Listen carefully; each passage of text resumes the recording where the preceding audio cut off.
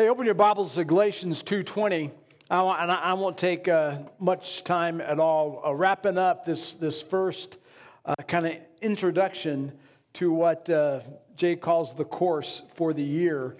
And I would be absolutely flabbergasted if there's a man in this room who doesn't struggle with at least one of these issues, truth be told. Maybe Jay.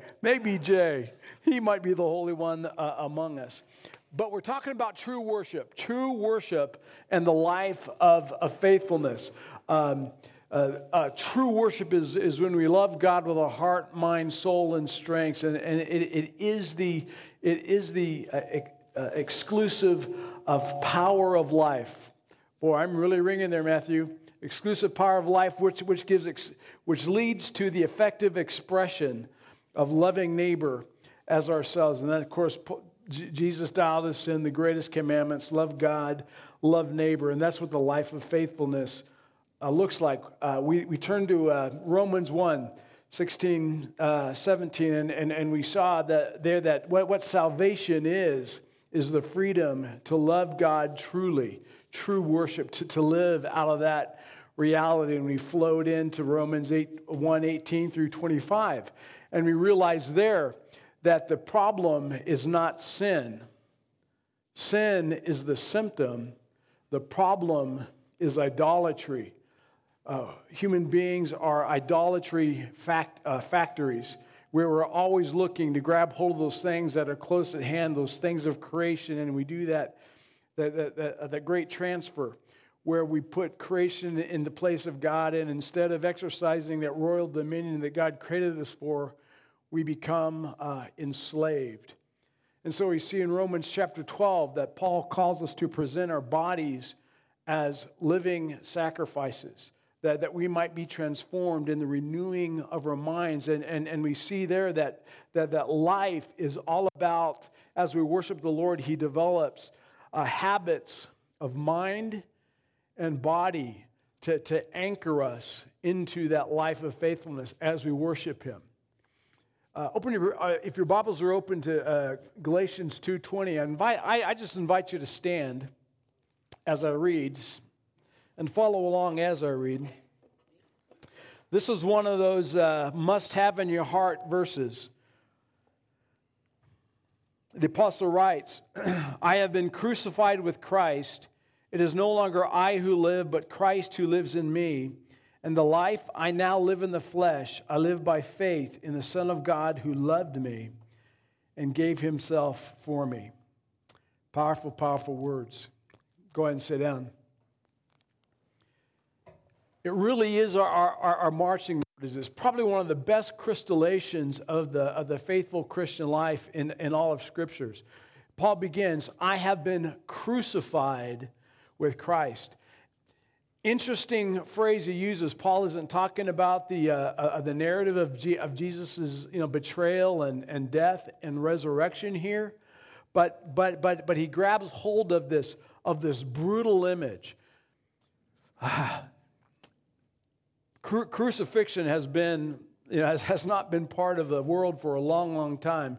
It is, I dare say, impossible for us to crawl into the experience of crucifixion and what lights off in the hearts of Paul's readers as he says, "I have been crucified with Christ." Excruciating pain and agony. You hung on a cross for 3 or 4 days. Normally, before you died, you were stripped naked. You were wrecked with pain. You were an object of public shame. Mothers would walk by and shake their fingers at that man on the cross and say, "Now you listen to me and you do what I say, or one day you're going to hang on a cross just like that wicked man up there." Absolutely a horrific image. Paul says, "I have been crucified with Christ." And what he means there is entering into deep agony. deep, deep pain. That'll make you a little nervous. Ought to make you a little nervous. Because the Lord invites us to that place when He's talking about developing new habits of mind and body. What we need to appreciate is how deeply rooted habits are in our lives, the ways we think and the things we do every day. I've told you before, I'll tell you again, 90% of the stuff we do every day is done on automatic pilot, from brushing your teeth to driving your car to probably a lot of the stuff you do at work, especially if you're in the trades. I bet you, Adam, when you're painting the house, most of the time your attention is not on what you're doing, right? It's all automatic because you've been doing it so long and you do it so well. Automatic pilot, right? Right? Most of what we do has been literally formed into our brains, habits of mind, and into our bodies, the things we do. In our idolatry, we get wrapped around darkness, and our lives come to be conformed to those things. And Paul says, I have been crucified with Christ. Absolutely everything inside of me has changed. So for Paul, it was his understanding of the law.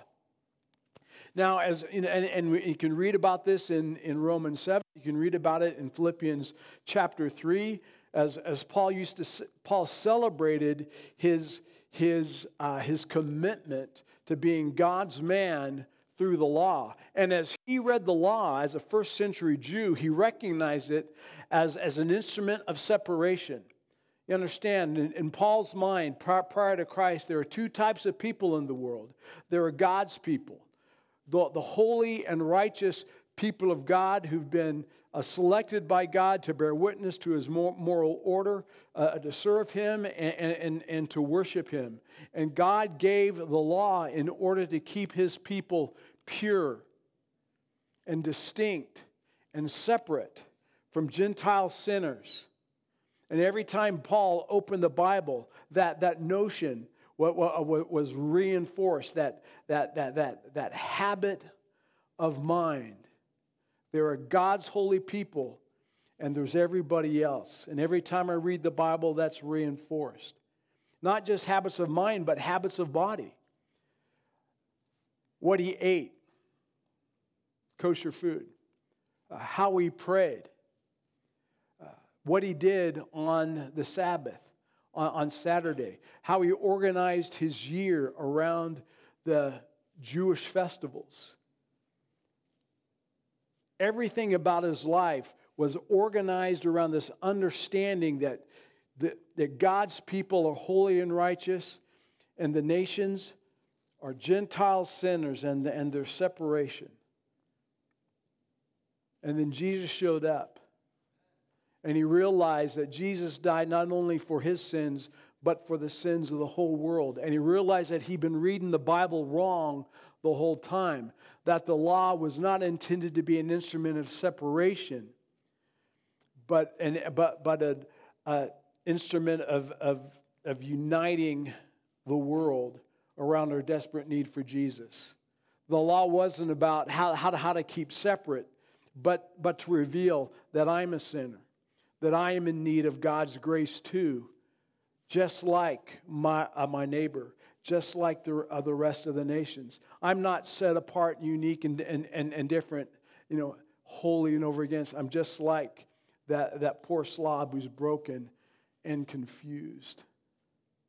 And for that light bulb to click on for Paul meant everything about his life needed to change.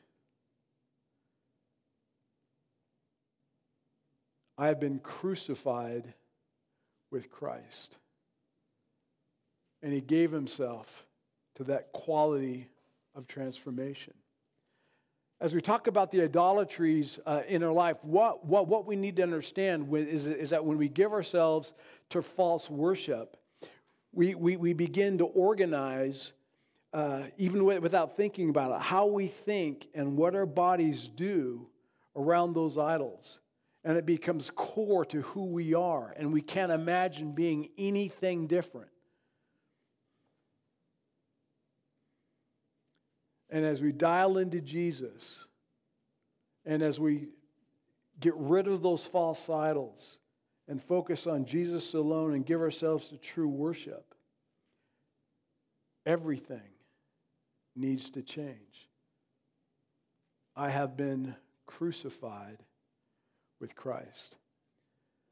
So we're going to talk about the father wound. Whether you had a good father or a bad father, you got a wound. I call it the boy gap. This desperate need for a validation and affirmation. And if you've had powerful bull mooses in your life who have affirmed you and validated you, you have successfully maneuvered through those tough waters and into mature manhood.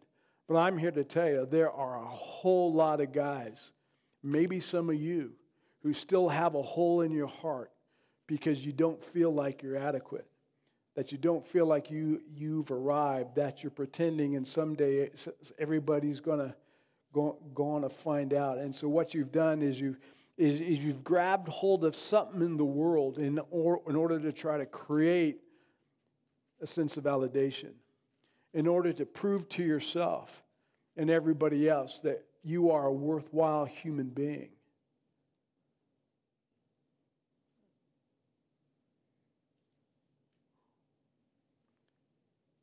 And as we give our lives to Jesus and we hear of His great love for us, we realize everything I've organized my life around needs to change.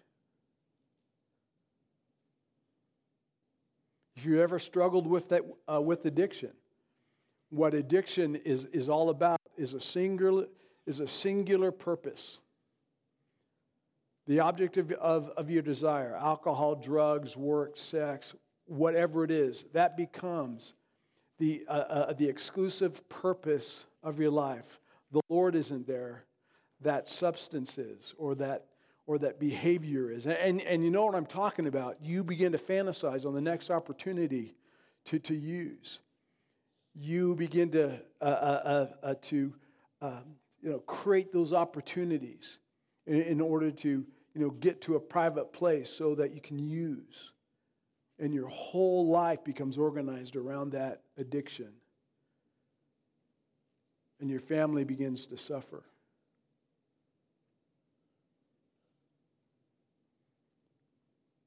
Recovery is about saying with Paul, I've been crucified with Christ, because everything needs to change. And when the Lord takes the place of that addictive substance, man, everything inside you starts to scream.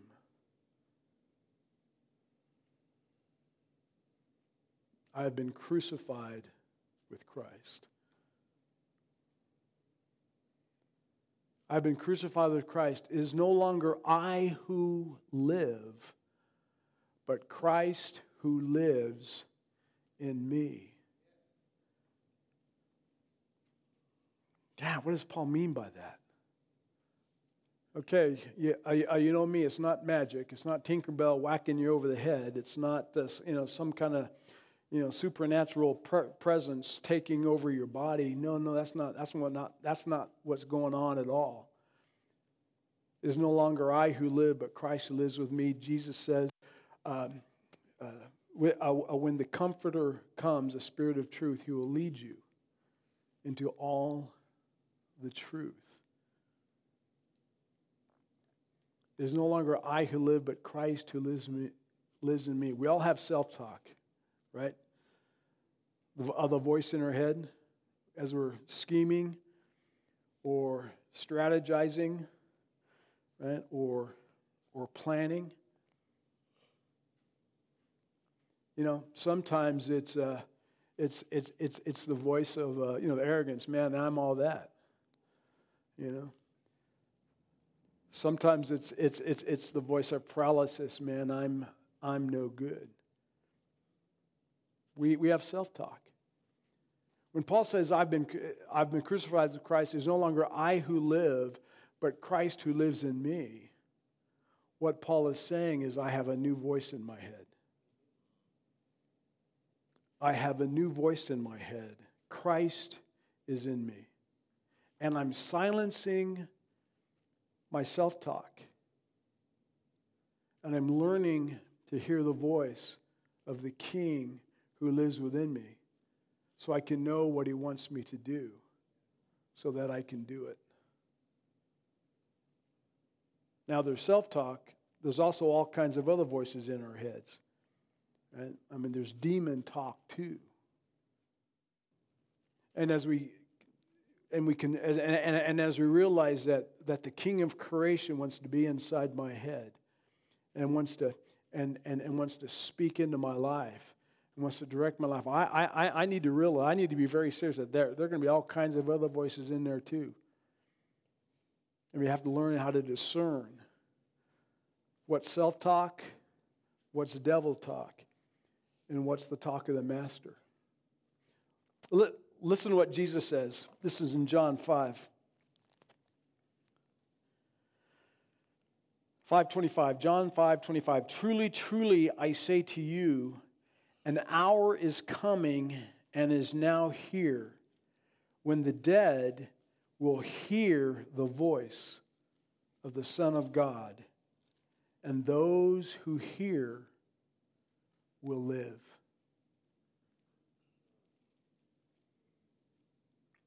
I'll read it again. Truly, truly, I say to you, an hour is coming and is now here when the dead will hear the voice of the Son of God, and those who hear will live. One of the most important tasks of the follower of Jesus, of the Christian disciple, is to learn to hear his voice, to recognize his voice, and then to do what he says. That's what worship is all about. It's letting go of those idols. I'm not going to let those idols shape my life anymore. I'm going to listen to Jesus. And Jesus is going to tell me what I need to do in order to develop the righteous habits of holiness, helping me understand how to think, how to perceive, how to interpret what happens to me. And then developing new muscle memory so that I begin to do right things without thinking about it. I just do it automatically. I do it because the Lord has trained me. So the key question is, what do you do in order to keep yourself open to hearing the voice of the Lord? What do you do? What kind of habits does the Lord want you to cultivate in order to keep open to hear the voice of the Lord? 1991, September 7th, 1991. I know the day because that's my first daughter's birthday, my first child's birthday. She was born on a Saturday. I know she was born on a Saturday because I was the Savior of the world. Man, I was the hottest preacher you've ever seen. I've been a couple of years in my first pulpit, and absolutely everything inside me, man, told me that I needed to be in the pulpit tomorrow, because that's my call, and the world will fall apart unless I'm there. So my baby was born at about 9 o'clock Saturday night, and everything inside of me said, you got to leave your wife and child, go back to Tehachapi, and get on that pulpit, because you, my friend, are a man of God. And I'm ready to go. Understand? My baby's an hour old. Yeah. Oh, what are you, an idiot? Yeah, I'm an idiot. Understand, habits of mind, called of God, best preacher in the world. The congregation will fall apart unless I'm there. This is who I am. At a deeper level, I'm desperate for affirmation and validation. And I got to do this. I'm just about ready to walk out the door, and the Lord speaks to me for the second time in my life. I hear the audible voice of God. Stay with your wife and baby. And when you hear that voice, you know it. No fight here. Called a guy named Dan, retired pastor in the congregation. Dan, my wife just had a baby. Can you take the pulpit tomorrow? He said, absolutely. Absolutely. What do you do to hear the voice of God? I've been crucified with Christ. It is no longer I who live, but Christ who lives in me. Now get this. Listen to this. And the life I now live in the flesh. And the life I now live in the flesh, I live by faith in the Son of God who loved me and gave himself for me. Hear what he says? The life I now live in the flesh. That means your body. That means developing the kind of pattern, the kind of habits that keep you in the presence of God, keeps you open to hearing his voice, and keeps you doing right things without ever having to think about it. Because that's what the faithful Jesus has cultivated in your body. So I want to show you one of the most powerful habits of body you can ever develop. Are you ready? Okay. It's a 3-step process. You might want to take notes. Okay.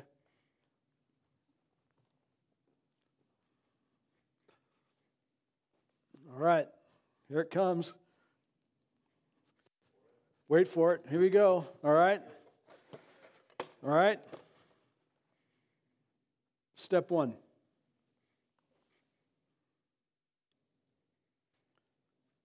Step 2. Step 3. Okay, anybody miss that? Okay, let's go over it. Okay, Eli slow, I know. Let's try it one more time. Are you ready? Step 1. Step 2. Step 3. Okay, so here's the deal. You do that every day for a month. Okay? Just do that I don't care what time you do it. I like doing it early in the morning. Do it once a day, every day for a month. Okay, and don't read it. That's step number 4. I'm slowing it down for Eli, all right? Don't read it. Don't read it. Step 1, step 2, step 3. Now, I'll bet you do it for 2 weeks, try not to read it. Know what you're going to start doing? You're going to start reading it. And you're going to break my rule, okay? But that's all right. This isn't a spiritual act. It's a physical act. It's what you do with your body. The life I now live in the flesh. I live by faith in the Son of God who loved me and gave himself for me. You understand? Okay? Now, see, you start with that one. Right? One of the most powerful ways to stay open to hearing his voice. And what he's going to start having you do, he's going to start having you do other things with your body. Okay? Here's one. Chances are there's someone in this room who comes regularly to Tuesday, has pizza, enjoys the pizza, enjoys the teaching, and after the teaching, gets in the car and goes home. No. I'm just guessing.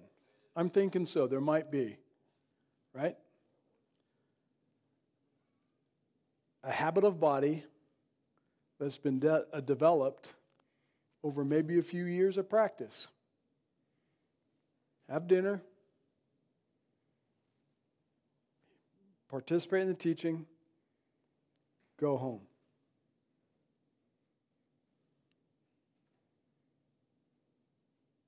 Here's an idea. I've been crucified with Christ. No longer I who live, but Christ who lives in me. And the life I now live in the flesh, live by faith in the Son of God who loved me and gave himself for me. Enjoy the pizza. Hear the teaching.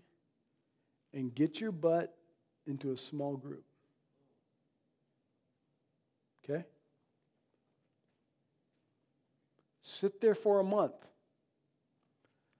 Don't say anything. Just be there. Okay? Right? Pizza. Come to the teaching. Sit in the chair in a small group. And don't say anything for a month. You're just developing a new habit of body that I guarantee you will open you to hearing the living voice of Jesus, that you too might hear the voice of the Son of God and live. Will you bow your hearts and heads with me?